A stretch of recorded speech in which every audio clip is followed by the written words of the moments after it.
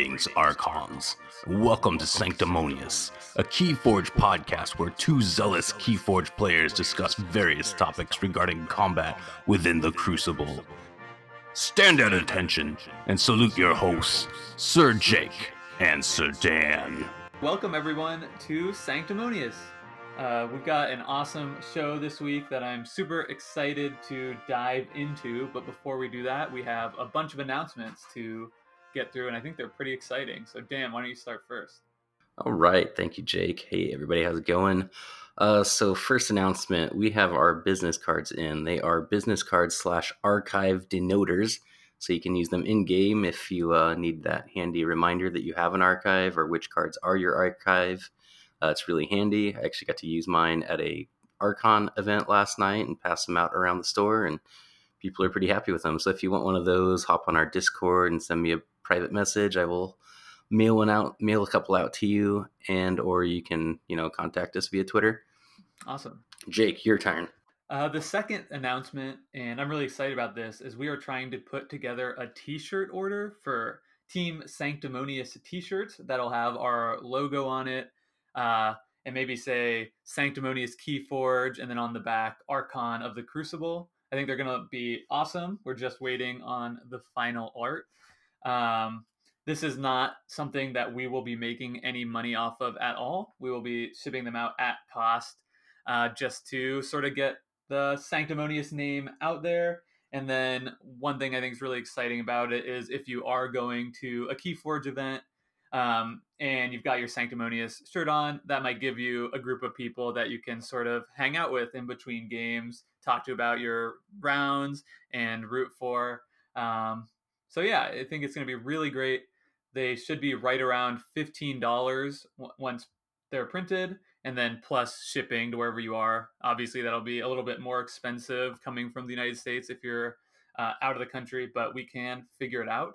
So if you're interested in that, I will need your order ASAP by the end of this week to get in on the first round. So just shoot me a private message in Discord if you're interested. If you're not yet in the Discord and you're interested in a sweet shirt, there will be a link to join in the notes of this podcast. And we also have an email address too if you just want to do it that way, if you want to stay off the Discord, which is fine. That's right. Sanctimonious@gmail.com. Yep. So plenty of ways to contact us. Same thing on the business cards. If you want to just send an email, that's fine too. All right, my turn. So we are setting up an adaptive throwdown with the Keyfort podcast, and we're hoping to do that here in maybe the next week or so. Hopefully. I don't know. Life happens. We're trying to get that set up. We're going to take on a couple of the Keyforters over there, and we will be streaming that. I think me and Jake will have our own streams going. And then I think the Keyfort podcast has many more people than we do, so we're only playing two of their guys, and I think the other two might commentate from their streams. So you can get our view, and then you can get the global overarching view with them commentating. So keep your eyes peeled for that. We'll get that scheduled and put on the different social medias. That'll be super fun. Really looking forward to taking on those guys. Popping some sealed freshies. Yeah, great podcast as well. If you haven't yet, check them out. I highly recommend giving them a download and listening to their first season. The final announcement, and this is probably what most people find the most exciting, is we are doing another deck giveaway. This time we're giving away a Gamma stamped deck. Give me that Gamma. Give me that Gamma. So it should be, it's maybe not the best deck in the world, but it's a piece of Keyforge history, just a little collector's item that are really hard to track down. So if you are interested in winning this deck, all you need to do is retweet the episode tweet that we'll put out from the Sanctimonious Twitter account when this episode drops. And you need to use the hashtag Keyforge and then guess what 3 houses are in the deck. If multiple people guess the same combination that's right, I'll just pick one amongst that group. If nobody picks the exact same 3 right one, I'll pick somebody amongst the group that picks 2 out of 3, and so on and so forth. So we'll definitely give it away no matter what. So again, to enter the contest, all you have to do is retweet this episode post and type hashtag Keyforge, and then guess the 3 houses that are in the deck. It's that easy. So yeah, go out there, take your guesses. All right, now on to the meat of the show. Let's do this. Okay, so let's get started with our weekly inspiration. One Keyforge related thing that inspired us this week.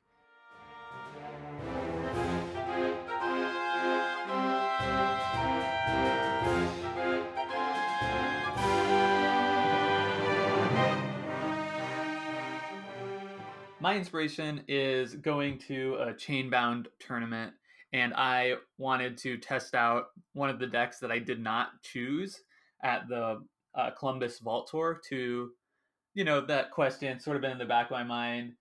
I went 4-2, I did well, but did I make the right choice? And I want to continue to learn about the game and grow as a player, so it seemed like a good opportunity to just test out one of those decks at an Archon event, so not exactly sealed, a little different, and see how it did. So the deck I played was the Undulating Scribe. That is Shadows, Logos, Mars deck that I very nearly selected. And what I found out is that I'm pretty convinced I made the wrong choice. The deck just played really well. I ended up going 2-1 at the tournament, and I'll talk more about the specific cards that I misevaluated in our main topic, so I don't want to dive into that here. But I think that was really my inspiration, is that you can't just look at cards devoid of the context of their deck they're in, because I think several of these cards, in this deck in particular, really performed well in that deck, even though they might be slightly lower power level cards overall. So still learning about that game, still learning about the game, still learning about Sealed. It's sort of an exciting moment of revelation for me, and that is my weekly inspiration. Perfect. Well, I did the impossible, and I made it to an Archon event. I know. Sound the klaxons, drop the drawbridge. It actually happened. Air horn. Air horn. So yeah, I played in a Chainbound last night, and it was a lot of fun. I was debating what deck to bring, and my entire Discord screamed at me, "You have to put your money where your mouth is and play Martian Generosity Key Abduction." So yeah, that makes sense. So I took a deck that I only had about 6 games with. I've only gotten to play it 6 times. It's like a 5-1 record, so I've got a good record with it, but I'm still learning a lot of the ins and outs of the deck, and I think that kind of hurt me in the early rounds. So my first round, I lost to a AOA Time Traveler deck by a very good player that was visiting from Fresno. He'd come up and just bought 3 decks at the store, and that was the best of his 3 decks he pulled. So he kind of played his own Vault Tour sealed event, and yeah, it was super close. I got my combo off kind of mid game to forge my second key, and I was putting all the pressure on him, and he went Miasma one turn into Ronnie the next turn, and that just pushed him over the edge. I had a chance to maybe, on the turn he Ronnied me, stay at 6. I don't completely remember, but there's a point I could have stayed. Maybe he did Ronnie, then Miasma. That might have been the way it went. I don't know. Either way, 2 turns in a row, he prevented my 3rd Keyforge. And I think if I'd gone to 6 Amber and not 7, I think I could have won, because he barely got himself to 6, and I just didn't have any more cards to pull him off of check at that point. So that was a really good game. He ended up going 3-1, so I did not lose to a bad opponent. He was very good. It was a very fun game. Second round, I played against another AOA deck, and I got Ortanu's Binding all over the place. Her first turn, she mulliganed into a hand that included both the, let's see here, make sure. So she had both Ortanu's Bindings in hand, so she immediately played both of those out with no creatures on the board for all the value. And then the next turn, dropped, I think she dropped a Tentacus that turn. Then the next turn dropped out actual Ortanu and another Tentacus. So she had this huge disboard and just kept bouncing the Ortanu's Bindings back. So that one I kind of got smoked. But yeah, thinking back on those first 2 games, I think I was trying too hard just to cycle my deck, because I hadn't played it enough yet. I was just really trying to push the combo, the Martian Generosity Key Abduction combo, and I think that was to my detriment. I think I just need to play Keyforge, and then once I have the combo in hand, then I can make it happen. So game 3, I played against a Coda deck, and I won. so that was good. Putting myself back in the winner's bracket. Yeah, I almost won. Like MGKA were in the bottom 5 cards of my deck, and I almost won the game without him. But it was a good thing I did get them because he was about to forge on the next turn, but I had him in hand, so I was able to, I think, draw 10 cards and just key abduction for the win. And then the last game was a super close, super grindy, super awesome game. Yeah, I pulled off. So it was crazy. That was probably the highlight of the night. Like the game was so close. We were both at 2 keys. I started discovering little tricks in my deck that I didn't realize before. My deck has a Chaos Portal in it. So one turn I went Chaos Portal and called, I think, Logos. And I revealed the top card, and it was Martian Generosity. And I still had about 12 cards in hand from my last Martian Generosity. And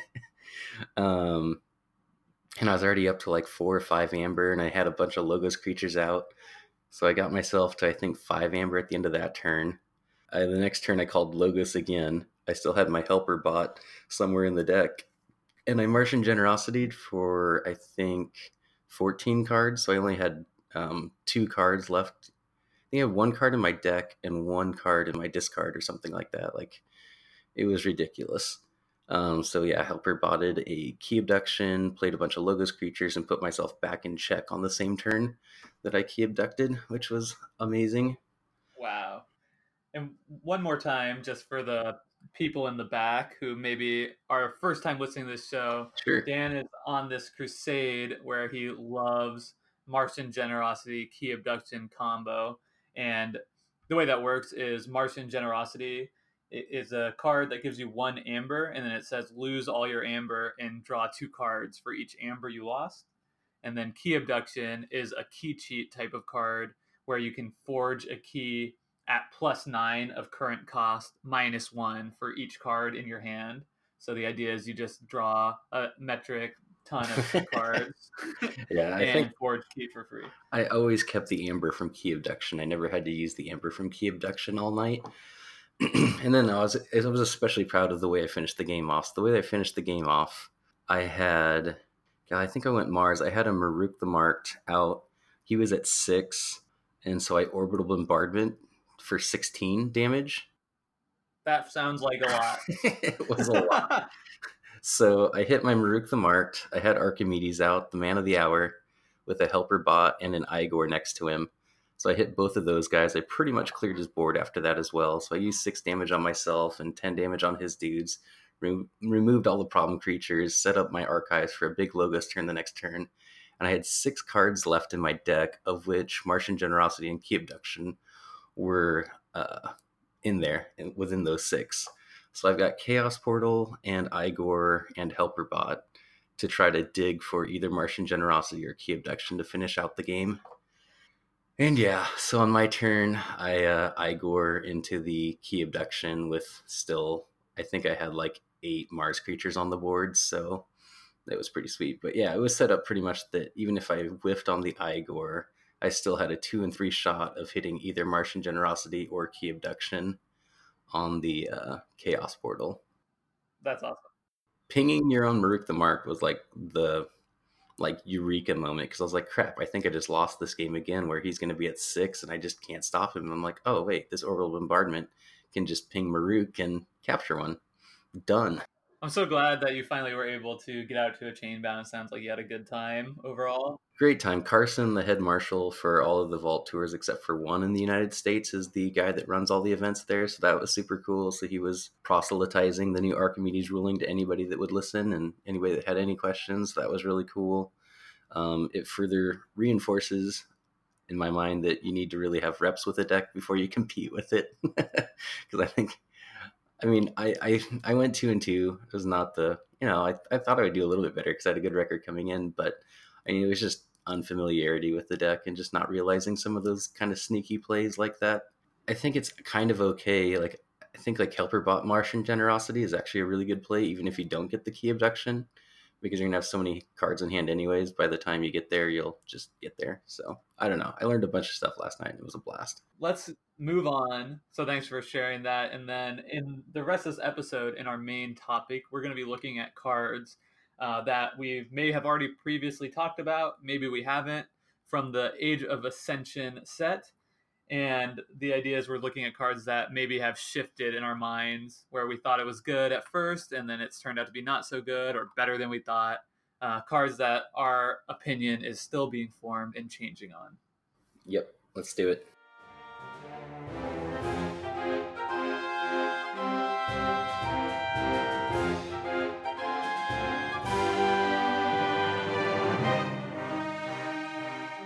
Let's start. We're going to go in alphabetical order per the houses as they are listed in the card. So that means we are on Brobnar. So my first one I want to bring up is Brammo. So Brammo is a 4-power, 1 armored creature that says play, deal 2 damage to each enemy flank creature. I just think this guy's amazing. Guy, girl, I guess I'm not really sure. I can't tell in the art. I don't ever look at the art. Anyways, that's 4 damage you're putting out. It really forces your opponent to really consider how they set up their battle line. And sometimes if it's just early, I mean, they don't really have a choice. It's the only 2 creatures they have out, so it just hits them both. And then you combine Brammo with Drummerknot, and you could do 4 damage to the flank creatures. You can just start shotgunning things down. I've really been impressed with Brammo. Yeah, I agree. At the Chainbound event I went to, one of the opponents got a Brammo out early, and I just have all these dumb Igors in my deck, basically. And he just locked me down for several turns, just recurring Brammo with Drummerknot, and I just could not get a board established for the longest time because of that card. I do think it's quite potent as well, so definitely agree that it's been one that I thought would be good, but has even exceeded my expectations a little bit. All right, let's move on to the next one. So this is one that I think there's actually some mixed opinions on, and that card is Into the Fray. It's an action that says friendly Brobnar creature gains fight, ready this creature. So for me, this card has been absolutely incredible. And I think I talked about it being something I was excited about, and it has vastly exceeded my expectations. And I think the reason for that is that AOA overall has much more prevalence of elusive creatures, which means if you get this thing out on a fight creature, like Groak specifically, then you're just going to be a lot of times making. So Groak is a 5-power creature that gains fight, or that has fight. Your opponent loses 1 amber. So I've had it go off both for me and against me, where you play Into the Fray on Groak and attack into a little elusive creature, they lose 1, kill it off, they lose 1, attack another little elusive creature, they lose 1, kill it off, they lose 1, and then you can just reap with it at the end for a 5 amber swing, because you don't have to ready and fight with it. It just gets ready. It's crazy. It's a really powerful card. And the last thing I'll say about it is that one of the reasons people think it's maybe not quite so strong is because you need a ready Brobnar creature in order to get effect out of it. But I just haven't found that to be much of an issue. I mean, Brobnar creatures in general are bigger and harder to remove. And if you have something like a Groggins or a Lollop, they're generally not just a big guy that sits out there. They're usually not a high priority for your opponent to remove. So I found it's actually quite easy to get a ton of value out of that card. No, for sure. Yeah, I had that in my sealed release event as well. I got the dream play of Lollop into a bunch of 2 and 1 power creatures where I cleared, I think, six Logos creatures off the board right before I lost. I Lolloped real good as I went out. And then really quickly, I think just 2 more cards that I'll lump in that same category of impressing me for the same reason are Calfine, the 5-power creature that has, is it fight or before fight? So 5-power Brobnar creature before fight, deal 2 damage to each neighbor of the creature Calfine fights. And then Bingle Bang Bang as well, which is the inverse, a 2-power creature that has before fight, deal 5 to the neighbors. And I think these cards have impressed me for the same reason. There's just more elusive cards on the board in general than in Call of the Archon. So both of these can get a ton of value by attacking into elusive, dealing 2 damage to creatures, and then of course not taking damage in return. So especially for a card like Bingle Bang Bang, getting 2 fights out of it instead of 1 is just a ton of damage you're putting out. No, definitely. If you untap with Bingle Bang Bang, even if it suicides itself into something like dealing the 5 to the 2 neighbors, is usually worth it. Like, it's so good. So very good. All right, so I'm going to bring up a card that I've not been impressed with, and that would be First Blood. You get an amber when you play it. It has the alpha keyword, so you have to play it first. And then it says play, deal 2 damage for each friendly Brobnar creature. You may divide this damage among any number of creatures. And really quickly, I'm going to put in an interesting ruling that came from last night's Chainbound, where Carson, I believe, correctly ruled that this is kind of reading like cooperative hunting. So that 2 damage doesn't have to go together. So if your opponent has 2 1-powered creatures out and you only have one ready, yeah, each friendly Brobnar creature. I guess it doesn't have to be ready, but it just has to be friendly. Okay, so you could do 1 damage to one creature and 1 damage to the other creature. So if you have 2, you have 4 damage that you can split up however you want. Since it's more of a limited, you have to have friendly Brobnar creatures. That's the only way to get the 2 damage. But yeah, for the most part, this card's awful. Like, the thing you can say about it is it gives you an amber when you play it, so that's nice. But I don't know. I feel like I have it in a few decks, and the decks that I have it in most of the time, I'm just playing it for the amber. I don't know that I've ever had a big Brobnar board where this has really shined. So I disagree with you a little bit on First Blood. For me, I definitely acknowledge that it's a somewhat deck dependent card, which isn't a great virtue to have if you have it with only 3 or 4 or even 5 Brobnar creatures. A lot of times it just reads gain 1 amber. But if you have it in a deck with quite a few Brobnar creatures, I think it can be pretty effective. I mean, being able to deal damage and gain an amber is always an effect that I value highly.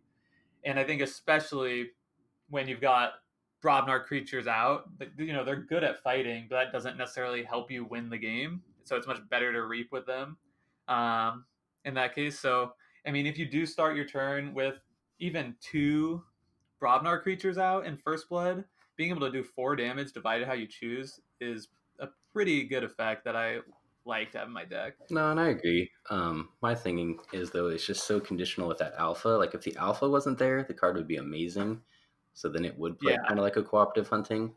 Because not only do you have, pretty much with First Blood, you need to draw it like mid to late game when you've got Brobnar creatures out. If you draw it early, it's just an amber. And so it's that kind of condition that I'm not a huge fan of. I want it to be good more consistently. I think that'll do it for us on Brobnar. So let's move in to Dis. So what do we got first for Dis?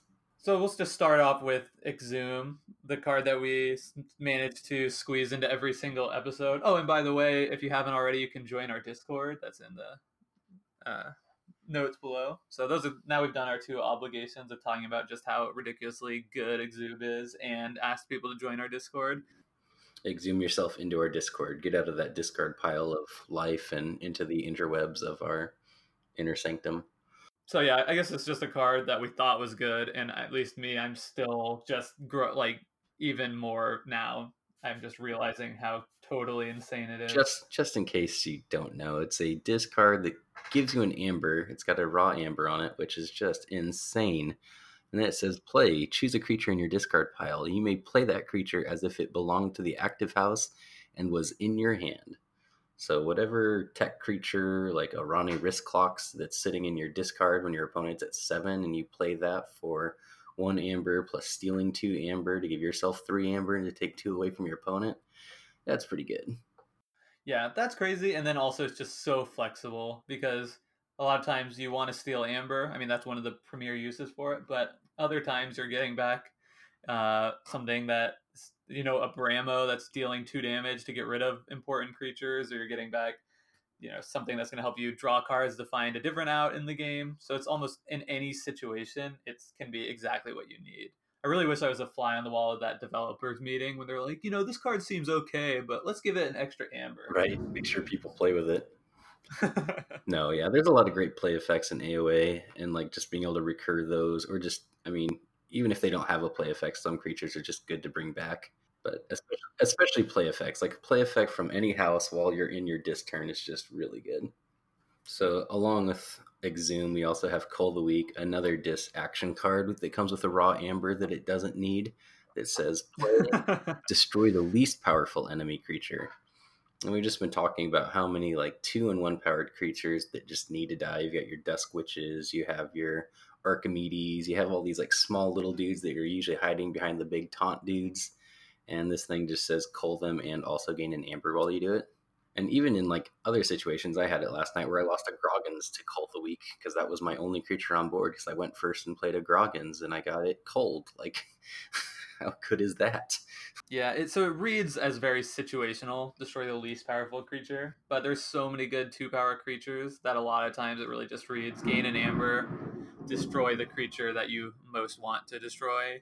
Yeah, I mean your opponent's probably gonna have creatures on the board at some point in the game, so it's gonna fire. And like it's less like I like this one more than Hand of Dis because Hand of Dis sometimes there just wasn't a non-flank of creature, and Hand of Dis didn't give you an amber.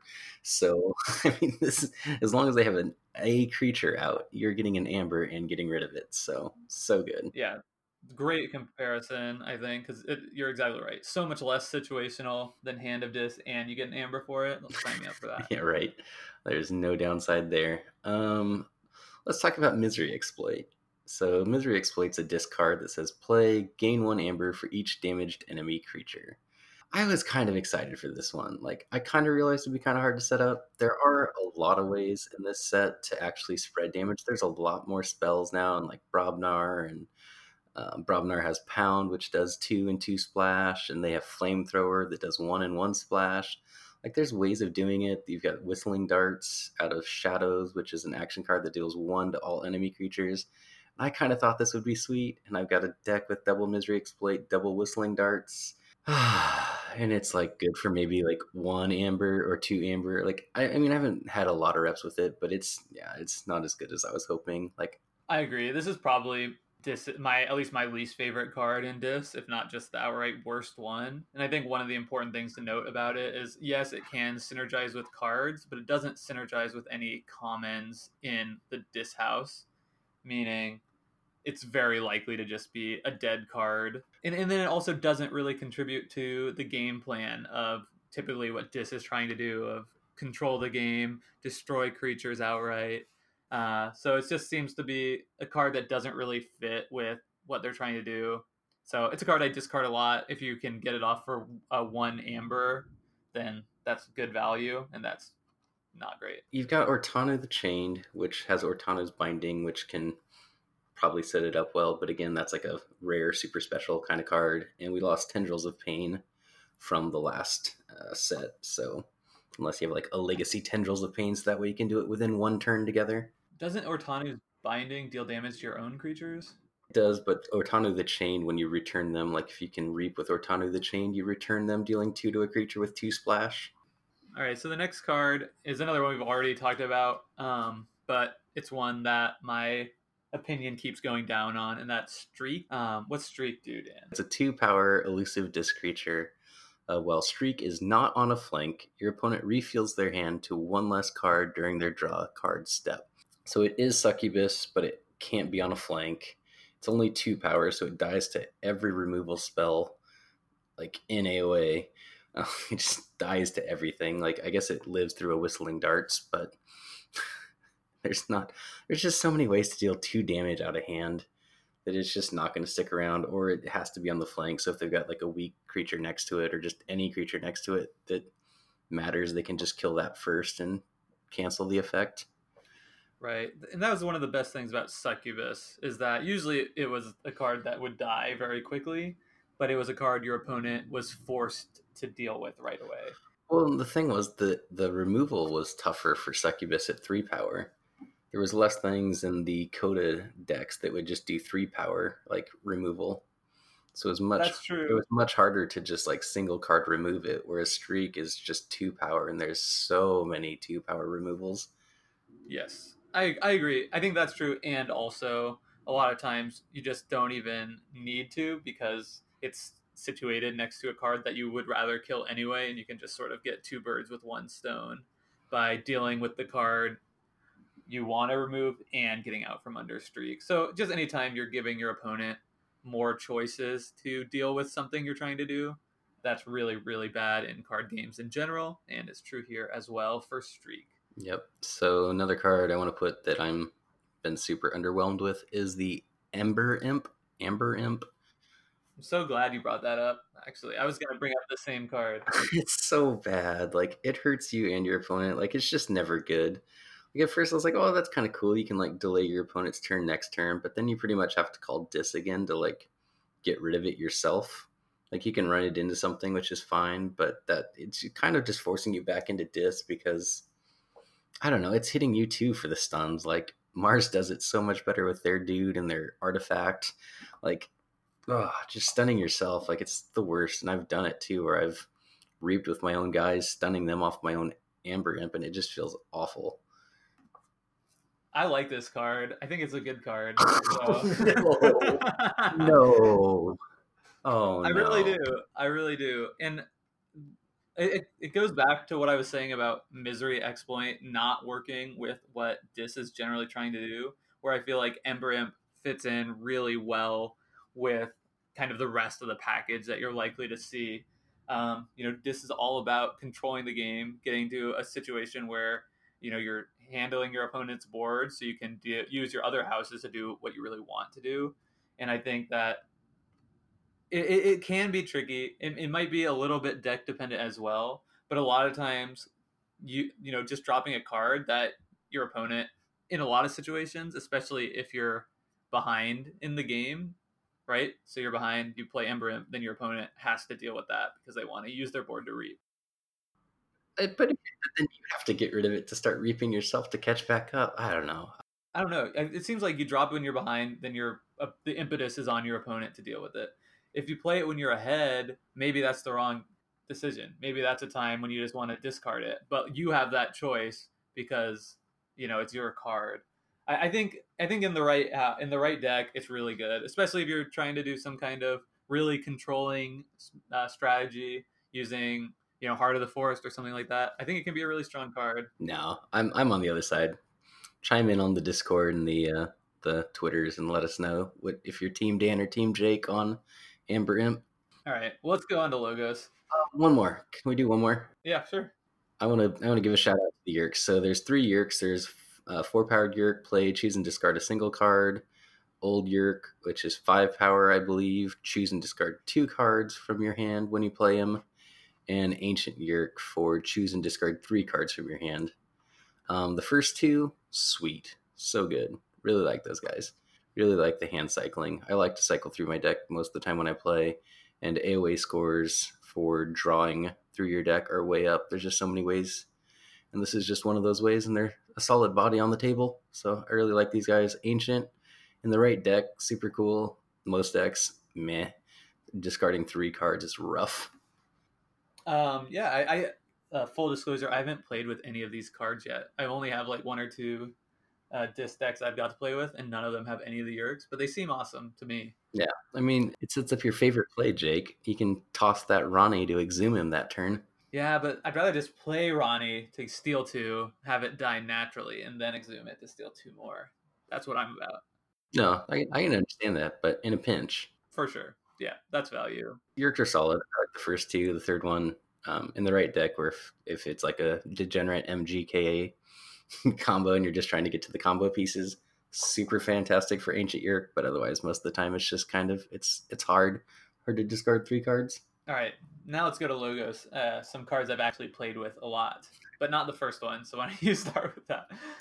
So logos, our first one we have is Eureka. This card is just so good. A couple times last night I had it in my opening hand and I'm just like, yes. I will start the game by playing 1 card, gaining 3 amber, and then having 2 cards in archive. So if I'm going first, I'm drawing even further into my deck. It's just so good.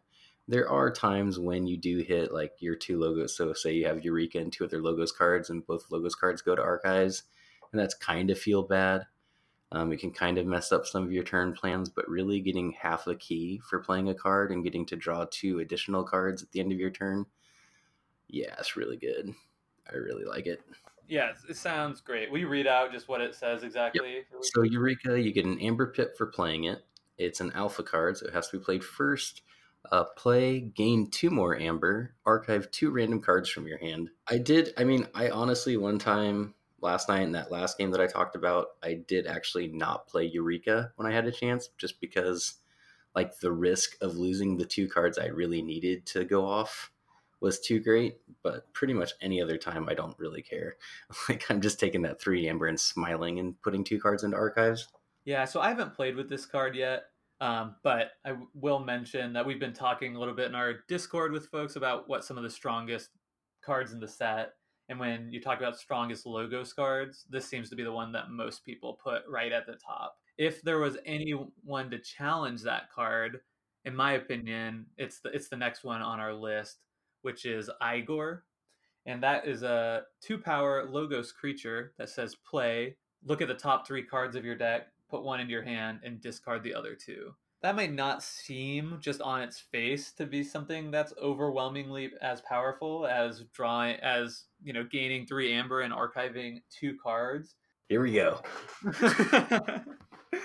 But I'm going to make the case. Maybe this is a one stood against many in the middle of the episode. It sure is.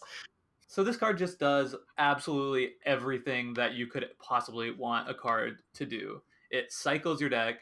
It draws you another card. Often it's going to be a card that you get to play on that very same turn, which is an enormous advantage because not only are you getting that extra card now, but that means it's a card that's being taken out of your deck that won't be clogging up a future hand, making subsequent hands better.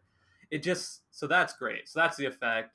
And then it also synergizes with everything that Logos is trying to do. It literally makes every Logos card better, with maybe the exception of Eureka. Because it's a creature, which means, you stick it next to Archimedes, which makes it so you can archive and play it again to get that incredibly powerful effect again. It's something that it's just fodder that you could sacrifice to a bouncing Death Quark or a Neutron Shark or a Neuron Shark, whatever it is. It's really fantastic with ZYX Researcher, which is another incredibly strong card, which allows you to archive the top card of your discard pile. Archive the top card of your deck or the top card of your discard pile. So that's always good. Let's just go through the combo. So you Igor, Okay. Choose the 2 cards you want. You put 1 in your hand, and then you put the one that you're fine playing the next turn on top of your discard pile, then play the ZYX Researcher to grab that card as well. So super strong. You're getting 2 of the 3 cards. Yeah, so that's fantastic. It's great with Helper Bot because sometimes, it'll give you that extra powerful card from another house that you can pull in your hand to play. It's fantastic, and maybe the best synergy it has of all is synergizing with more copies of Igor. Gaining into another, that's a real thing. So this is one of the cards that I didn't evaluate correctly in my sealed. The deck I chose not to play and played at Chainbound the other night has 3 copies of Igor in it. And a lot of times I'd start a Logos turn and it literally felt like I was playing library access. So I would go Igor, look at the top 3. Oh, good. There's another Igor, or I already had 2 in my hand to start the turn. So you play 3 Igors, you're drawing a 4th Logos card to play. I mean, it's crazy. I really think that it might be one of the best cards in the set overall. Almost like playing Martian Generosity, except for you get to keep all of them with Martian Generosity. But no, it partners really well, especially if you have Helper Bots too. If you have a Helper Bot in hand in Igor, then you can just play the best of any of the 3 cards that you draw, regardless of the house.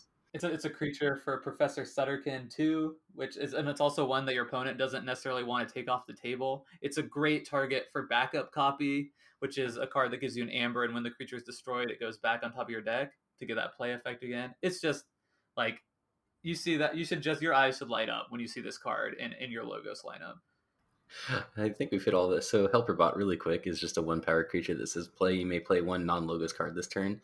So it's a phase shift on a body, on a dude. So yeah, really good, especially like we said with Archimedes. We mentioned Archimedes, who, like we said, man of the hour, elusive, 2-power. Each of Archimedes' neighbors gains destroyed, archive this creature. And if your opponent or you can board wipe with Archimedes out, you get to archive all your dudes. All these guys have turned out Logos is really, really good in this set. It's it's pretty hard to find a bad Logos lineup. There's a few of them out there. I've got a few of them, but for the most part, like, wow, so good. So did I convince you, Igor, number one? No, I'm still going Eureka. I'm still taking the Amber. I'm trying to get to my key. I understand, like, you're going through a lot of your deck that way. I just had to ask. Yeah, no, and I mean, like I said, last night, Igor essentially sealed the victory for me by finding the card I needed, where I wasn't going to Eureka. So, I mean, I guess in that instance, Igor greater than Eureka, but that was end of game. Kind of just, it was the right call. Yeah, it's almost like one card's always good and one card's situational. So, no, it's actually scary in that deck because if I draw Martian Generosity and Key Abduction, I don't have any way to get both of them in that deck. So I'm actually kind of careful when I play Igor. But like I said, that's a situational case for one deck. So, but yeah, for the most part, we're really good. We just covered a ton of good Logos cards. All right, a couple more though. I just want to say very briefly, Pocket Universe is a card I really hated in Call of the Archons, and I actually think it's okay here. And there's one reason for that, and it's the prevalence of Ronnie Wrist Clocks, which steals 1 amber if you're at less than 7, and 2 if you're at 7. So that kind of puts you in a really tough spot. Should I stay at 6 and then they'll still take me off a key, or should I go up to 7? It'll still take me off a key and then they gain 2 if they have it. But having just one of these out just to stick 1 amber on means you get to stay at 6 and they can't take you off the key with that card, which might seem like a situational thing, but I think just like, if you're playing an Archon, you should be expecting to run into that card frequently, Ronnie Wrist Clogs. So really, Pocket Universe gives you a little bit more value now than I think it ever got in the previous set. And all the clicking by Jake coming through the microphone. Thank you, Jake. My bad. All right, another one that I wanted to point out is standardized testing. It's a Logos action card. Play, destroy each creature with the lowest power and each creature with the highest power. Yeah, you can really set this up to be really good. I've gotten hit by this one. I haven't gotten to play this one yet, but I've been hit by it a few times. And yeah, it can be a one-sided board clear if you set it up right. Like, I mean, since you're kind of in control of it, I mean, it does some work. It does. I mean, it takes a little finagling, but I've been pretty impressed with it. Like, I think that's a really good card. I agree. It's one of those cards that is a little situational, but it can just win the game on its own. So it's just worth it for that upside. Because you can always discard it, and then at the same time, there are situations your opponent's got 3 2-power creatures and 2 6-power creatures, and you're like, I'll just clear your board with this. Cards we're still not high on and have proven not to be high is Binate Rupture. It is an action alpha play. Each player gains amber equal to the amber in their pool. Everybody knows that Brig is a thing. Binate Rupture, interdimensional graft, where you can steal after they forge. But otherwise, Binate Rupture by itself is no bueno. The worst Logos card, in my opinion. Yeah. I think that's enough Logos, right? Is there anything else you want to mention? No, let's do the next one. I mean, we left out so many good cards, but like Logos is just really good. Play Logos. Let's move on to another really good house.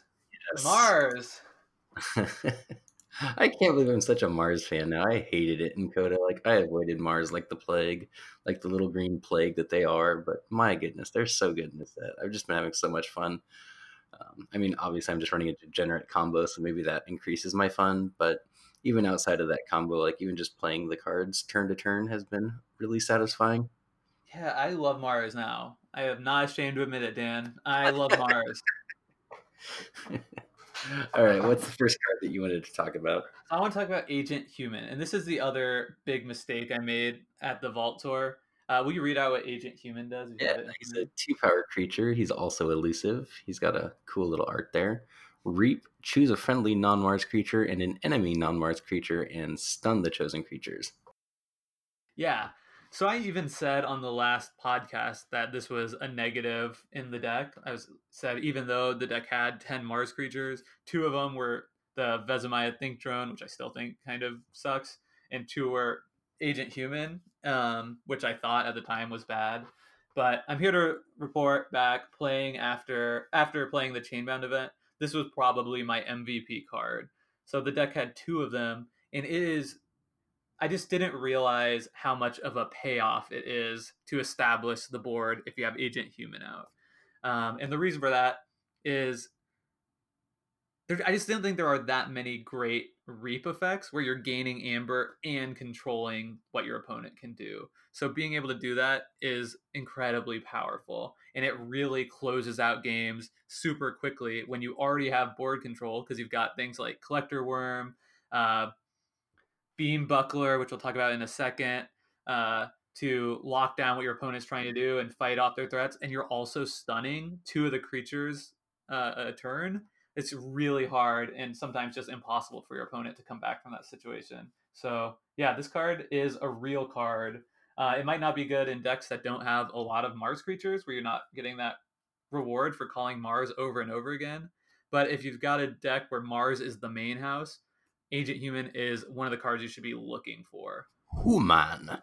No, so I guess I haven't played with him enough yet, but just looking at him, he's another 2-powered creature that just dies to all the removal in AOA.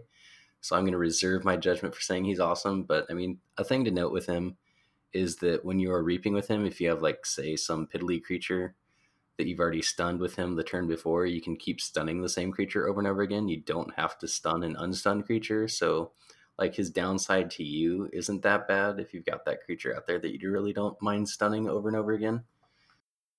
And where you're at now is exactly where I was at the Vault Tour, and even last week before playing with it. So I get it. Yeah, no, I mean, I've seen the Reap this year. I think every time I've seen it across from me, because that's the only way I've seen it, I've been able to just remove it before it actually does anything. So it just hasn't seemed that bad. But yeah, moving on, let's go to Beam Buckler. Okay. All right, so this is Tyxel Beam Buckler, a 4-power, 1-armored Mars creature. It says play, deal 2 damage to a creature, and move it to either flank of its controller's battlefield, or battle line, excuse me. So yeah, the 2 damage, like I said, 2 damage just wipes out all these 2-powered creatures. It's so nice. You just play it, you get it. That's super cool. I've mostly been using it to finish off people. I've got 2 of these in my MGKA deck that I played last night, and playing both these guys out and then key abducting to play them again feels so good. Oh, that's gross, dude. So yeah, like there's just so good. And you play your Orbital Bombardment before you play them both out. I mean, just all the damage raining down from on high from our Martian overlords. But yeah, like I really haven't used the move the battle line, but there's definitely some situations where that could be really good. There's so many of the Sanctum taunt dudes, and like Rathias the Fierce, the dude that has Hazardous 4, like just moving him away from what he's trying to protect.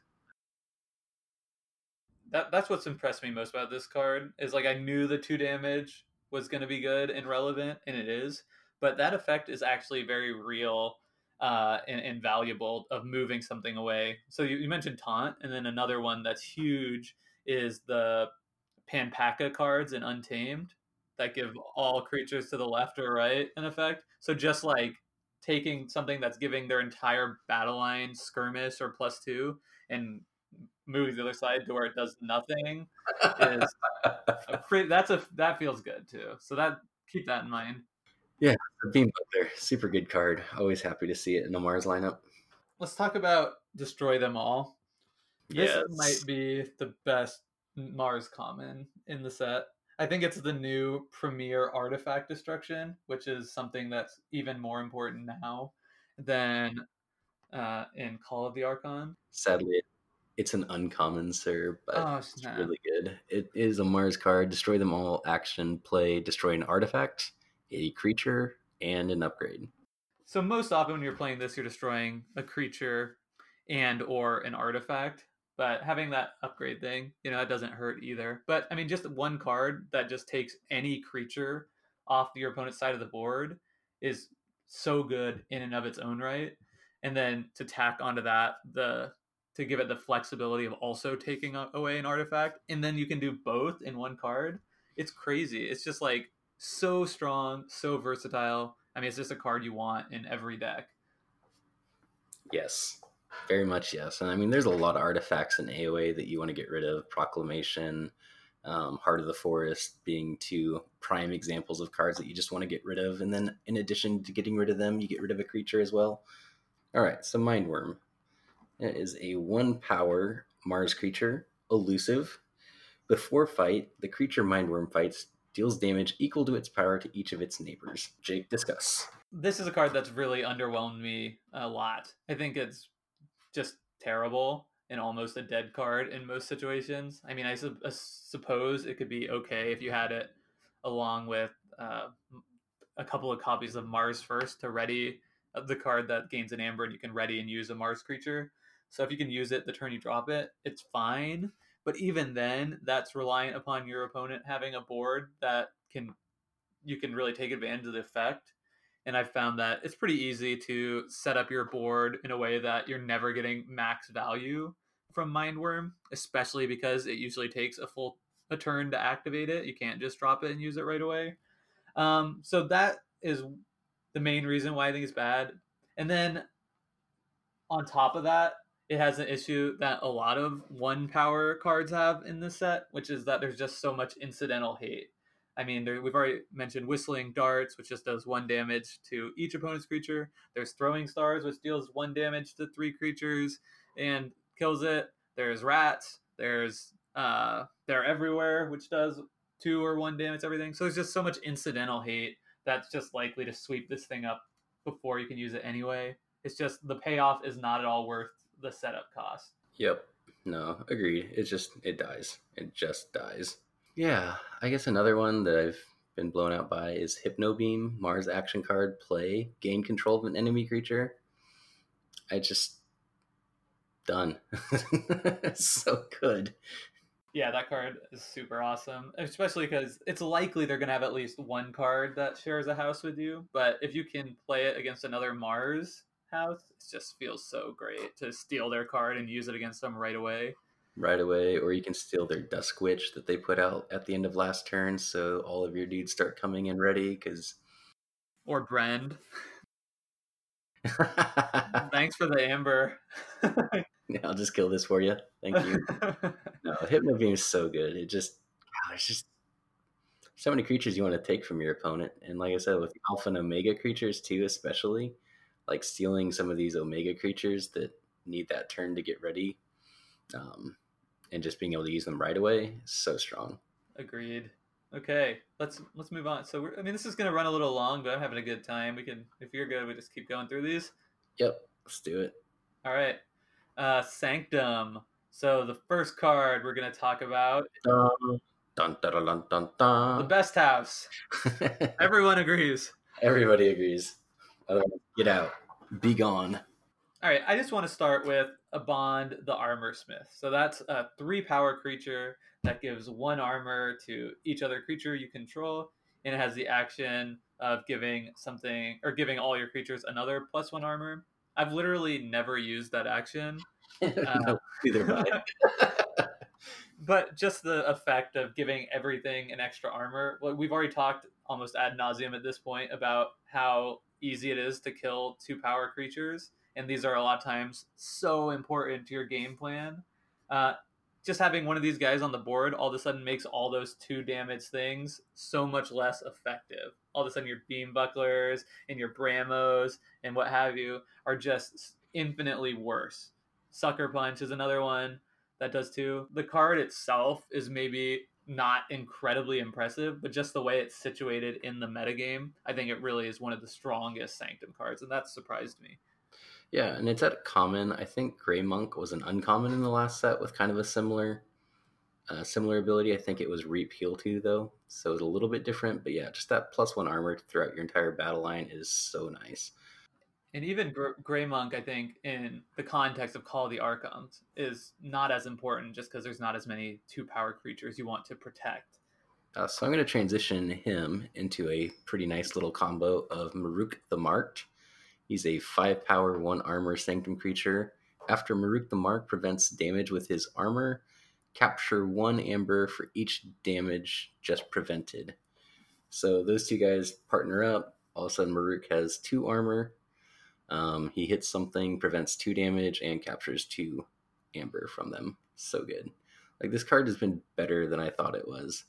And I think the eureka moment, like I said, I had last night was I could use my Beam Buckler or my Orbital Bombardment or just any kind of like incidental damage spells that I had to actually ping him to capture Amber, where I didn't think I could use him because I had him stunned at one point I was like, crap, I can't pull them off of 6 amber. And then I was like, oh no, yes I can. I can orbital bombardment and hit him to capture the 1 amber to keep my hopes alive. I've actually been a little bit disappointed by this card. I mean, capture in and of itself is just not the best because a lot of times it's just keeping your opponent's amber safe for them. So there's that, but then also there's a little bit of anti-synergy going on with Maruk and a lot of the other Sanctum cards that make it so a creature is healed and or can't take damage. Yeah, stupid Hallowed Shield. Yeah, Hallowed Shield, and then also Shield of Justice is another card that does that. So I don't know, and I've played with this card a lot now, and it comes up more often than I expected, where I've run into a situation where it's like, okay, I need to both heal this guy and or, it's like, oh, I need to heal him because he'll die if I attack again, but I also need to capture Amber. And it seems like that might not come up, but it's actually come up quite a bit for me. So I don't know. I think it's still a good card, but actually I'm falling on it a little bit. Yeah, I think it's just better than I thought because, I don't know, I guess just the incidentally damaging him yourself just feels so good. Yeah, I'll say it's another card that's definitely dependent on kind of like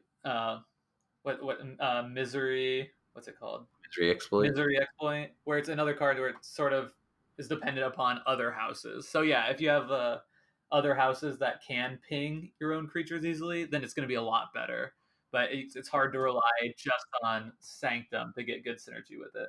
I'm probably spoiled because the deck I've been using him the most, which is my deck that I ran last night, also has Mother Northel, a 2-powered Sanctum creature, elusive, reap, move 1 amber from a friendly creature to your pool.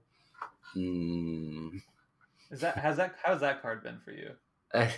If she lives, it's so good because she reaps and gains 2, and that's almost like stealing 1. It's a Sanctum steal since you've captured their amber. So yeah, so she usually hangs out with Orpheus. They're like good friends. They like to hold hands as they head to the battle line. And yeah, just really quick, Orpheus the Fierce, 4 power, 2 armor, taunt, hazard is 4. Yeah, so good. But yeah, so that's Maruk, that's Mother Northel, and Orpheus kind of all lumped up into one. Yeah, she did work for me last night though. Like you can really start because her, and then another one that I think we have on our list is Albade the Grim.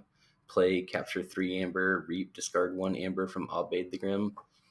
I had it happen a couple times last night where I had Mother ready, played Albad the next turn, so I could reap with her right away and just remove one of them off of Albad. And if they stuck around for the next turn, you reap with her first to capture another one of theirs off of Albad, and then Albad reaps, getting rid of all of their amber, and their amber just disappeared before they even knew what to do with it. Yeah, I mean, I'm kind of like meh on this card, I guess. It's like meh on Albad? I mean, at first I thought it was just like a strictly better Charette, but I think it's like slightly worse Charette. How is it slightly worse? How? Charette is just 4 power. This is 4 power, 1 armor. Plus, you can get rid of the amber. How is this worse than Charette? I think it's just because of how it synergizes. Maybe it's not. Maybe that's unfair, but like the thing that was so annoying about Charette wasn't necessarily the capture, but how it's like always coming back and being recurred from the discard pile with Arise or Exhume or something like that. Because killing it is not really a problem. But yeah. No, this is way better. There's no contest. This is better than Charette because Exhume doesn't care if it's a disc creature. You Exhume this next turn and you start getting rid of that amber. Charette is just 4 power. The 1 armor is relevant. The healing in Sanctum's relevant. All the taunt dudes in Sanctum are relevant. I don't know. Albad is way better than Charette. I have had great success with this guy. I like this guy a lot. All right. Well, it's another thing we'll just have to agree to disagree on, Dan. All right. Next one, obvious Proclamation 346E. This card is insane, especially if you get it early. It is an artifact, a Sanctum artifact. While your opponent does not control creatures from 3 different houses, their keys cost +2 amber. I actually don't think this one's that good either. No, what? I'm just kidding. Oh my goodness. I was like, Jake, I think we're going to have irreconcilable differences here. Good day to you, sir. Yeah, no, that card's great. Like, clearly Crazy. It's a lash of broken dreams that you don't have to call Sanctum. I mean, it's only 2 amber instead of 3, but you literally just don't have to call Sanctum. Like, it's just happening when it's out there. And this makes bad cards like Cutthroat Research from Logos actually good because they have to get to 8. And Cutthroat Research is a Logos action card that says gain an amber when you play it, or just Amber Pip. Play if your opponent has 8 or more amber, steal 2. So, so good. All right, I've got a question for you, Dan. What do you think about the card Golden Aura? Awful. It seems like it should be good. You really feel like it should be good. And like even last night, my opponent, I think, discarded it twice because it just really did nothing. I agree with you. Again, it was like one of those cards when I first was reading through it, I was thinking to myself, like, this is great. You know, it's house cheating, which is always good. But really, I think it's another card that is very much affected by just the metagame and I guess the other cards surrounding it. I think if this card was in Call of the Archons, it would be one of the best cards in Sanctum, hands down, because of all the incredible reap effects there. But here, there just aren't as many. So a lot of times it reads as just a situational 1 amber pip, right? You're just like, it's not even an amber pip, so it's Golden Aura action, no free amber. Play, choose a creature, fully heal the chosen creature. For the remainder of the turn, the chosen creature is considered to be in House Sanctum and cannot be dealt damage. Right. Well, I meant like situational amber pip, as in like a lot of times the best effect you're gonna get with it is just using on another creature to reap, which is basically like an amber pip. Yeah. Yeah, it's so weird. It seems like it should be so good, but it just has really been not impressive. And I'm hoping maybe that changes. Maybe somebody finds the deck with, all the really cool reap abilities that all of a sudden you're reaping out of activation with different stuff to get cool effects. Like I suppose like with a Tesmal or something like that. I mean, I guess it, there's definitely probably situations where it is good, but I haven't seen them yet. Yeah. I've actually heard people say it's like the best Sanctum common. And I don't know. I'm glad we talked about it because I'm on the same page as you. It seems like a card that's not very situational because all you need is like one other ready creature from a different house. But crap, I keep clicking. But yeah, it's a card that is a lot more situational than it seems. It's a card that I've discarded a lot more than I would have expected to. We already kind of said before, Bourdain the Redeemed is just kind of meh.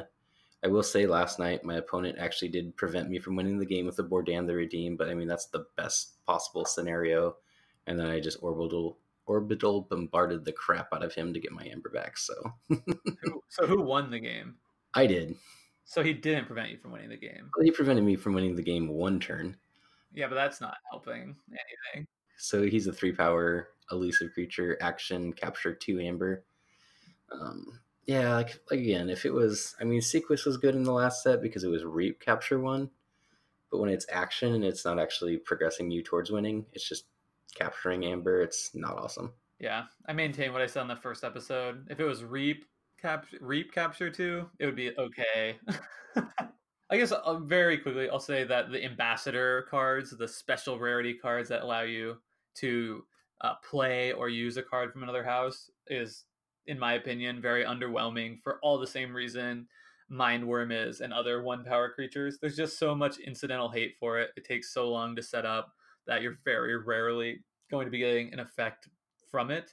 I mean, the only 1-power creatures I really want in my deck are something that's giving me value right away, like Glimmer or Fila the Researcher, which I'm a lot of times drawing cards off of, or Duskwitch, which again is often going to die, but if it doesn't die, you're basically just going to win the game. Yep. And I want to plug my girl Anita, the trader. So good. So you have those stupid hallowed shields or whatever, and you just go ahead. So she's a 2-power human merchant from the House Sanctum that says reap. Give control of a friendly artifact to your opponent. If you do, they must give you 2 amber. So Sanctum is not stealing. We are selling our used artifacts lovingly to our opponent for 2 of their ambers. So it's a 3 amber gain for you if she sticks around and gets to do that. And yeah, I sold a lot of hallowed shields last night. They were going like hotcakes. Sanctum generosity. Sanctum Generosity, yep. To lead into that nice Martian Generosity the next turn. That's cool. I haven't played with this card yet. I would have actually expected it to not perform well just because of the situationalness of it. But I'm glad to hear that it's been doing well for you. Sanctum definitely needs the love. Yeah, you have to have the artifacts out and the artifacts you really don't care about. And like, I mean, one of my opponents last night did have Sanctum, but I'm like, I don't even care that you have Sanctum. I'll still give you my my Hallowed Shield. Like, I'd rather have 2 amber for it. So Easy choice. Yeah. yeah, Okay. All right. So we got 2 more here. Let's go on to Shadows. Shadows, my former favorite house. All right. I'll start with Merkins. So Merkins is a 2 power card that says play the top card of your opponent's deck or a random card from your opponent's archives. So I've had a bit of a turbulent history playing this card. I talked last episode as how I played it right into a Dusk Witch off the top of my opponent's deck at the beginning of my turn, essentially losing me a game in a side event at the Vault Tour. So that was great. So, I thought to myself, okay, I've learned. I now need to play it at the end of my turn, learning from that mistake. So I play a Merkins in my deck at the Chainbound event. So in the first game, I play a creature. I, play something, gain an amber, end my turn with Merkins. This is like the second turn of the game. My opponent doesn't have any board at all. I rip off the top a life for a life. So I gain 1 amber, sacrifice one of my creatures to kill my other creature. Yes. And he just goes Dusk Witch on his next turn, and I have nothing that I can do to stop it and just like lose the game literally off of that play.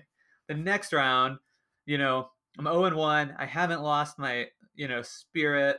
So I'm like, drop my Merkins, and off the top of my deck, off the top of my opponent's deck, it's a Swindle. So that just goes right back on top. I can't get any effect of it at all. So I was literally 0-3 the first time using that card. Having said that, I really think it's a strong card. I've just gotten a little bit unlucky.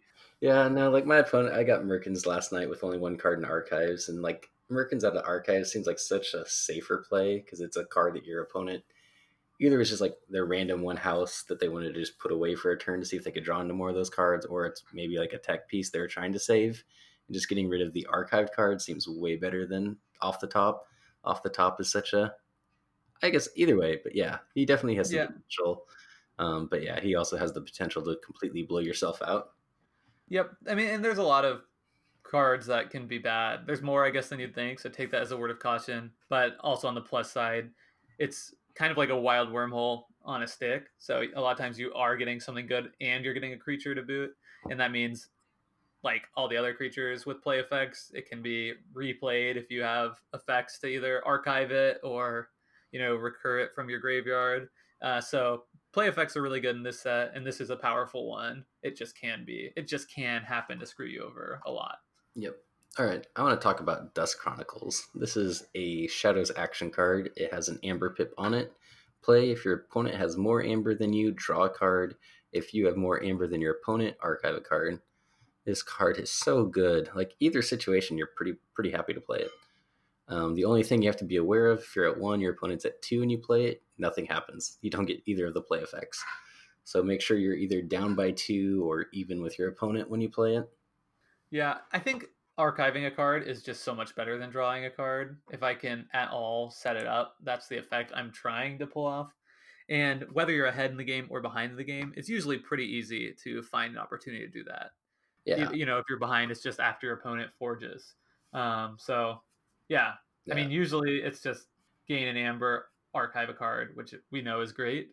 And you can situationally, if you're behind on the last turn of the game, then it can be a draw, which is exactly what you need. Either way, it's really just allowing you to draw a card, because you archive a card from another house, you're just drawing an extra card at the end of the turn. So, I mean, either way, it pretty much says draw a card.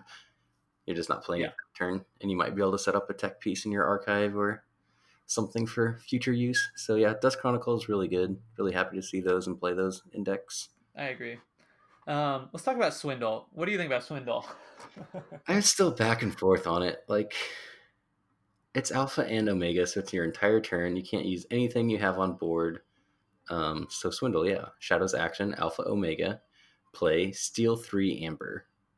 It's such a powerful effect. I mean, that's like a net of 6 Amber change between you and your opponent. Last night, the very close game I played, the first game that I lost super narrowly, I'm pretty sure I got swindled around key 2. And like, it was just like, ouch. Yeah, puts him back in check again. Like, just from, being at like 2 or 3, he had to been at least 3. Just, yeah, swindle and stole my 3, taking me off check, putting himself in check. And it was like, yeah, but the Alpha Omega makes it so hard because that is all you're doing. You're only playing 1 card. You're only drawing 1 card at the end of your turn. You're not using any of your board. Yeah. So jury's still out for me. Like, I can see both sides of it yet.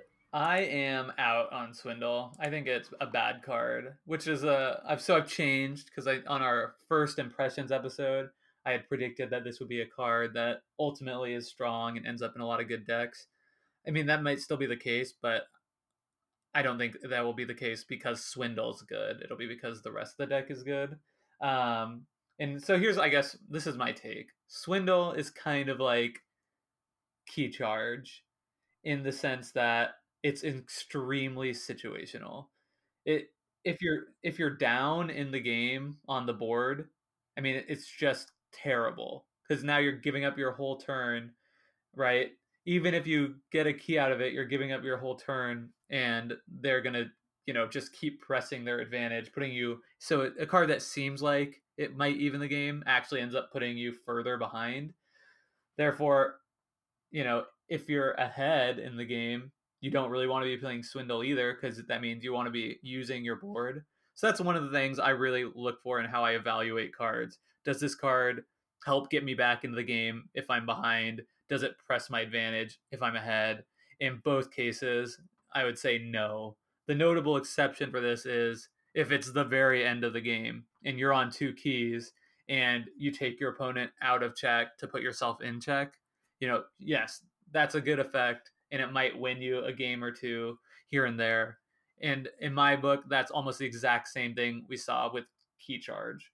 It's a card you almost never want to see, you never want to play, except for a very rare situation. And for me, for my playstyle, that's just not what I want to be doing at all. Yeah, it's definitely a skill testing card, like when to play it and when to maybe just discard it because it just isn't as advantageous as it needs to be. Yep. I would say the last thing I'll say on it, I'm sure people would say, well, yeah, just like stick it in your archive, which I think makes a lot of sense for like a Call of the Archons mindset where there wasn't so much archiving happening. It might make sense. You might have like 1 lab work or 1 hidden stash in your deck. So just put your bait and switch there and let it sit all game for the perfect moment. And that was valid play. But in so many of these AOA decks, as you've already mentioned, deck manipulation is so much more important that cards are constantly going in and out of my archives. Just sticking a card there and not using my archives at all is in many cases, I think, a cost that is just not worth the ultimate payoff. Yep. All right, let's go to his next door neighbor and talk about Sucker Punch. Sucker Punch is a Shadows action, comes with an Amber Pit for playing it. Alpha, play, deal 2 to an enemy creature. Very extra emphasis on enemy creature. Can only be used on an enemy creature. If that creature is destroyed by this effect, archive Sucker Punch. This stupid card wrecked me last night so hard. My mother, my Anita, like all of my good 2-powered creatures that I was so skillfully putting next to big taunt dudes were just getting Sucker Punched turn over turn.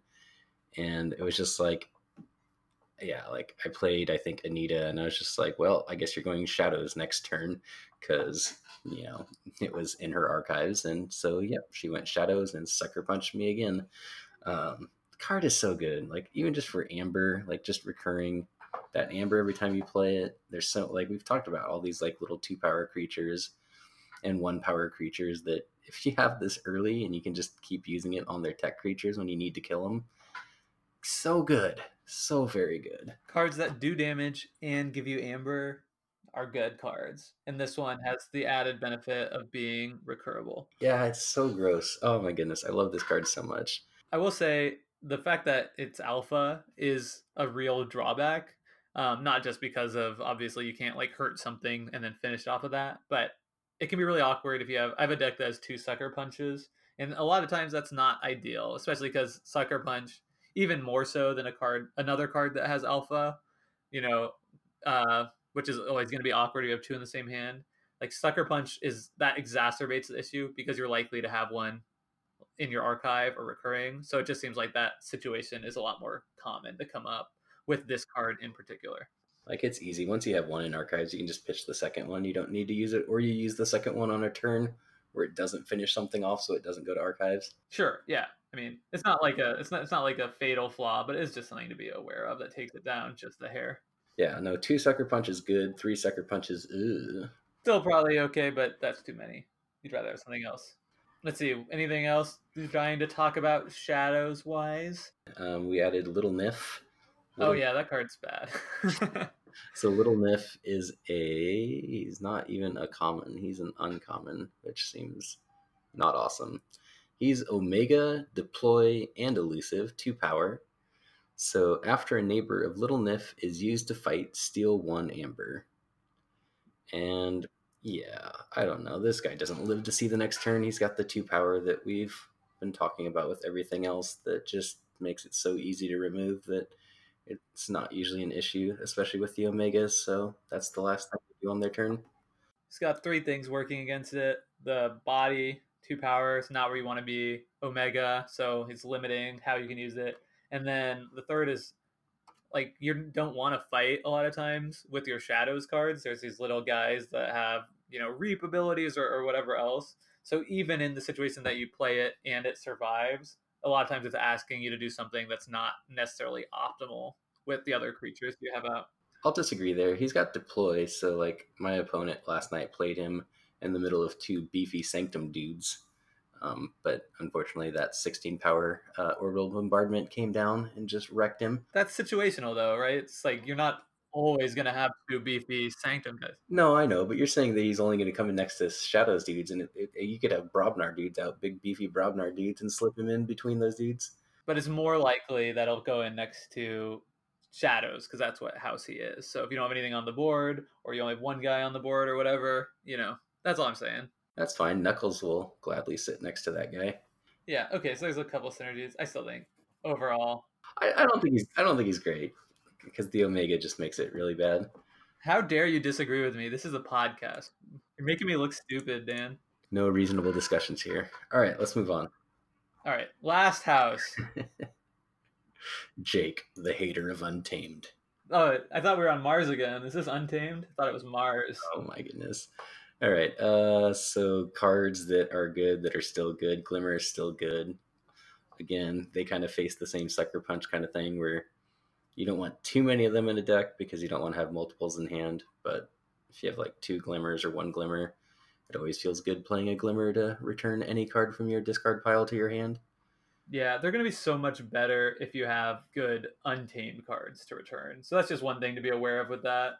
So, if you have Nature's Call, Mimicry, some of these like top tier cards that you're going to be bringing back, then it's a lot better. If you're just have like creatures or kind of meh Untamed cards, which unfortunately is most of the Untamed commons. Man, we're going to disagree so hard. So I don't know. It's okay, but I think it's honestly more situational in terms of like the deck quality than other cards. So really quick, 1 power alpha.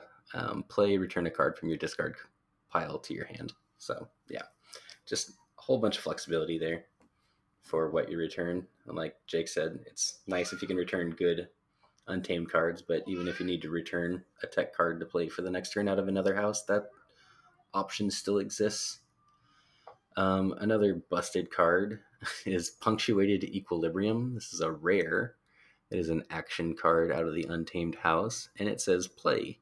Each player discards their hand, then refills their hand as if it were the end of their turn. So really cool notes on this one. You play Full Moon and a couple creatures, and this guy, and draw into some more Untamed creatures to keep that Full Moon going. If you have chains, this is a way you will draw and discard a chain because it's drawing as if it was the end of your turn. So if you had one chain left, you can shed that last chain, which is kind of cool. It just messes up your opponent's hand. Like if they've been crafting a hand for like 3 turns, all of a sudden it's just gone, and they're just drawing into a completely random hand, which is pretty sweet. Yeah, as much as I hate Untamed in this set, this is maybe the most powerful effect of among any cards. I guess Martian Generosity can give it a run for its money, maybe Proclamation as well. But this card is crazy. If for anybody who's played Magic, it's literally just Wheel of Fortune, which is one of the most overpowered cards ever printed in Magic the Gathering. And I think that it's almost even better here than Wheel of Fortune was in Magic the Gathering because of how important crafting a hand is. There's no mana cost. You just play whatever cards you draw that you can play. So good. Yeah, I mean, there's no mana cost also, so that matters. But like in Magic, you're not necessarily doing the same type of handcrafting turn after turn. So if you can time this right, not only will you get tremendous advantage out of it, but you can just really sink a ton of time and energy from your opponent. All right, step on your soapbox, Jake. Go. Okay, here we go. Underwhelming cards. I'm just going to say basically all of the commons in Untamed outside of arguably Glimmer. Where do we start? I mean, so you got Nox. He's Troll, only like worse, and Troll sucks. You've got Song of Spring. This is, I mean, I guess you get an Amber off it. It's going to return Untamed cards to your deck, which is terrible because Untamed cards suck. So that's like the last thing you'd want in your deck anyway. Now you have to draw them again. You've got Marmo Swarm. That's like also bad troll. You've got Grove Keeper, so you can give +1 counters to your trolls, which isn't really matters that much. You've got Save the Pack, very situational board clear that's extremely dependent upon cards in other houses in the most case. I mean, it could be okay if you have good synergies. So maybe you have Save the Pack plus They're everywhere. They're everywhere. So, I mean, you know, that's a card that can have good synergy, but a lot of times it's just literally a dead card if you don't have those synergies. Full Moon is another card that is super situational. It can be situationally good if you have a lot of creatures, but quite a few of these Untamed lists are gonna have 2 copies of Untamed or 2 copies of Save the Moon and only 4 or 5 creatures. Save the Moon. Yeah, really, these cards are just running together in my head because they're all trash, and I just don't want them in my deck, anywhere near my deck. Untamed is still good. Don't listen to Jake. I don't know what his problem is, but I don't know. So Song of Spring, and if you have the right deck, Song of Spring is okay, but yeah, that one's kind of bad because a lot of times you don't want to reshuffle your Untamed creatures back in. I'll agree with that one. I thought that was kind of cool, and I've had it do some cool things where I'm towards the end of my deck and I can set up some silly Untamed turns, but other than that, not great. Save the Pack. Again, like in Coda, it was not awesome. In this set, it's a little bit better because there's a lot of things that kind of do splash damage. But again, yeah, a lot of times you're playing it to kill one of their creatures maybe, or you're just discarding it. So, but I think it is actually better in AoA. There's just more things that will allow it to actually go off. Grove Keeper, I think, is good. Like, it's something they just have to answer.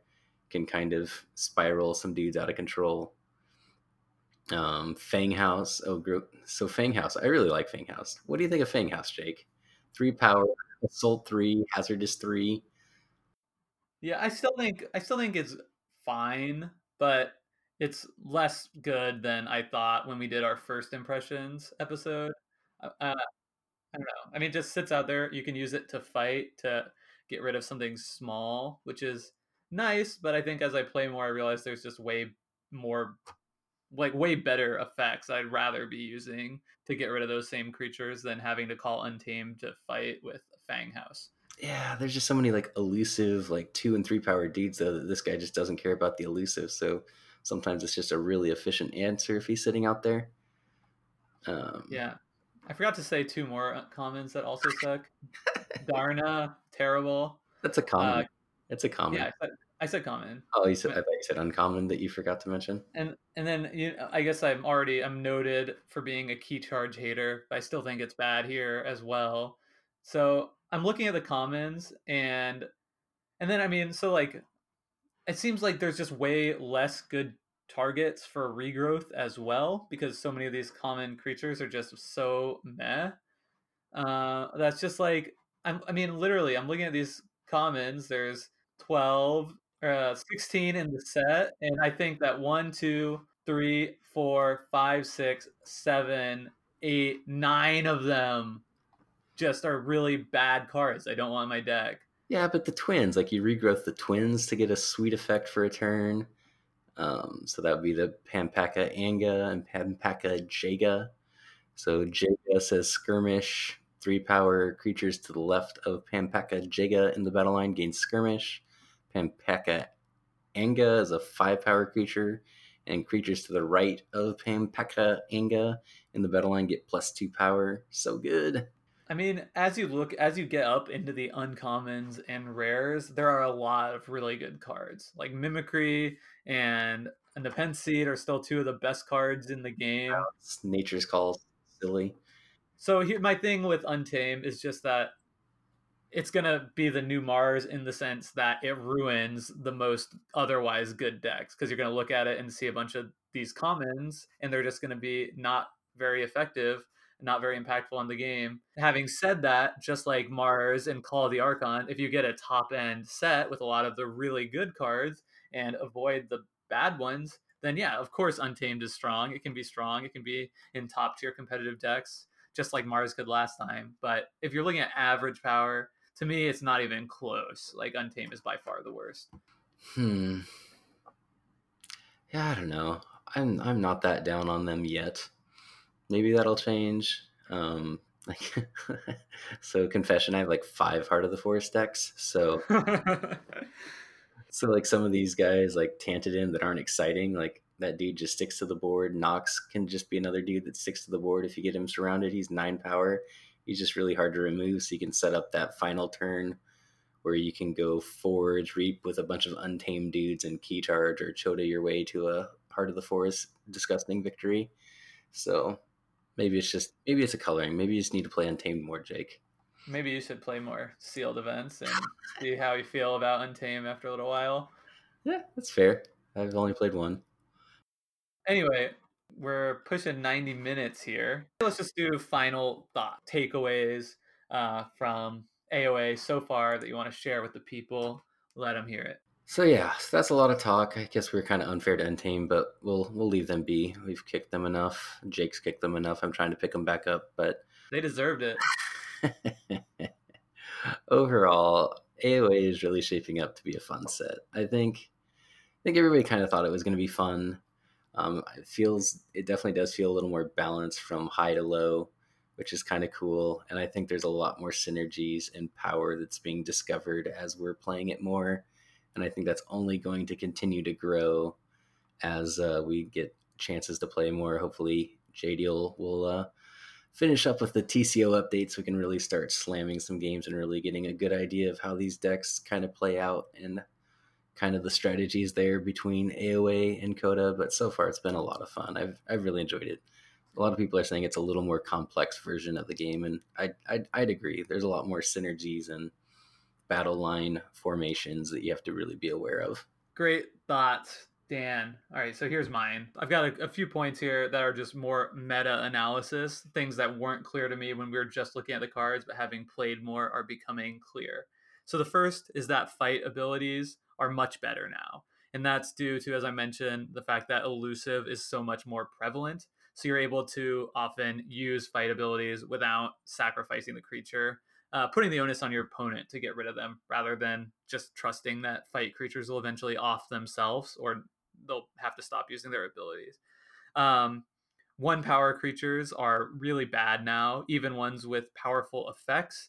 So if you have those in your deck, just be aware that like really the good ones are ones that you get value out of the turn you play it, or Dusk Witch, because of the upside is just so tremendously large.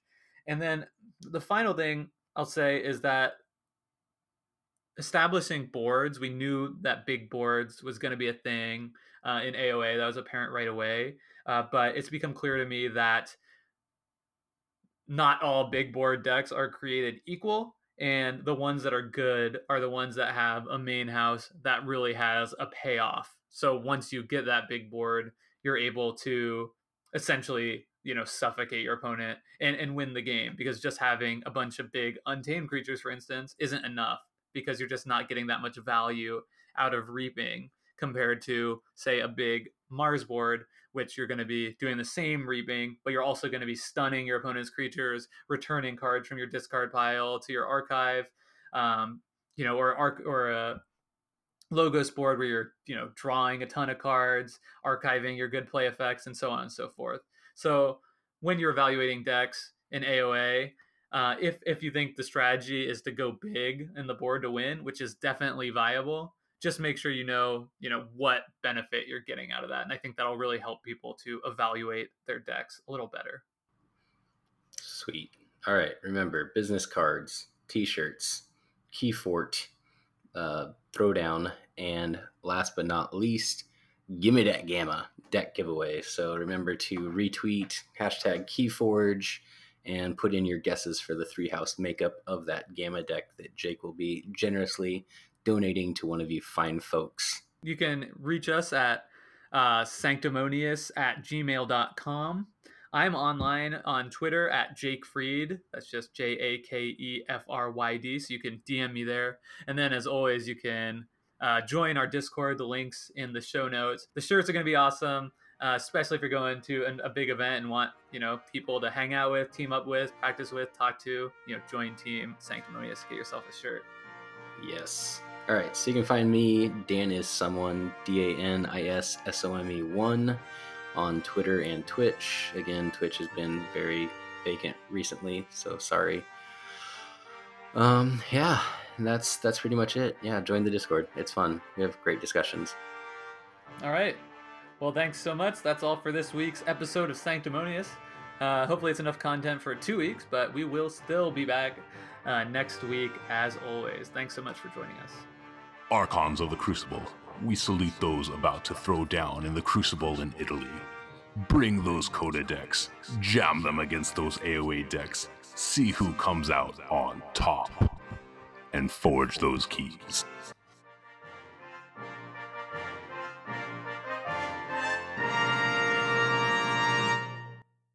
Nailed it. All right, just like we need to do our do we want to put in our Vault Tour guess on the decks that make it or not? Oh yeah, sure. Final bid here. So me and Jake are gonna put in our guesstimates as to how many AOA decks finish in the top 16 at Vault Tour Italy. I will put it as 6. And I'm putting that, it's a little bit higher than maybe what's going to happen, but I think the people that will be playing AOA decks they won't have as much experience playing those decks, but I feel like their opponents won't have as much experience either playing against those decks. And I think the really good players are going to find a really good AOA deck and really learn the ins and outs of it really quick and be at an advantage maybe on the weekend due to the inexperience from everyone playing with and against AOA. Jake, what do you think? How many? Yes. So by the time people hear this, they'll already know how wrong we are. But this is Friday, right before the Vault Tour recording. I'm going to put my guess in at 5, but with the caveat, and I think the reason for that is just that there are so many more Call the Archon decks out there that a lot of people might just defer to comfort. I really think power level is roughly equivalent between the two sets at this point. So I'll say 5, but with the caveat, I think an Age of Ascension deck is going to win, and I think it's going to have Exhume and Ronnie Risklex. He's calling a shot. All right, I'll get on Team MGKA. Somebody's going to have that sweet Martian Generosity key abduction deck with Nepenthe Seed for the 2-key swing when it goes off, and it's going to be epic. And then it'll get banned. Perfect. Let's hope for that. No, I'm just kidding. No.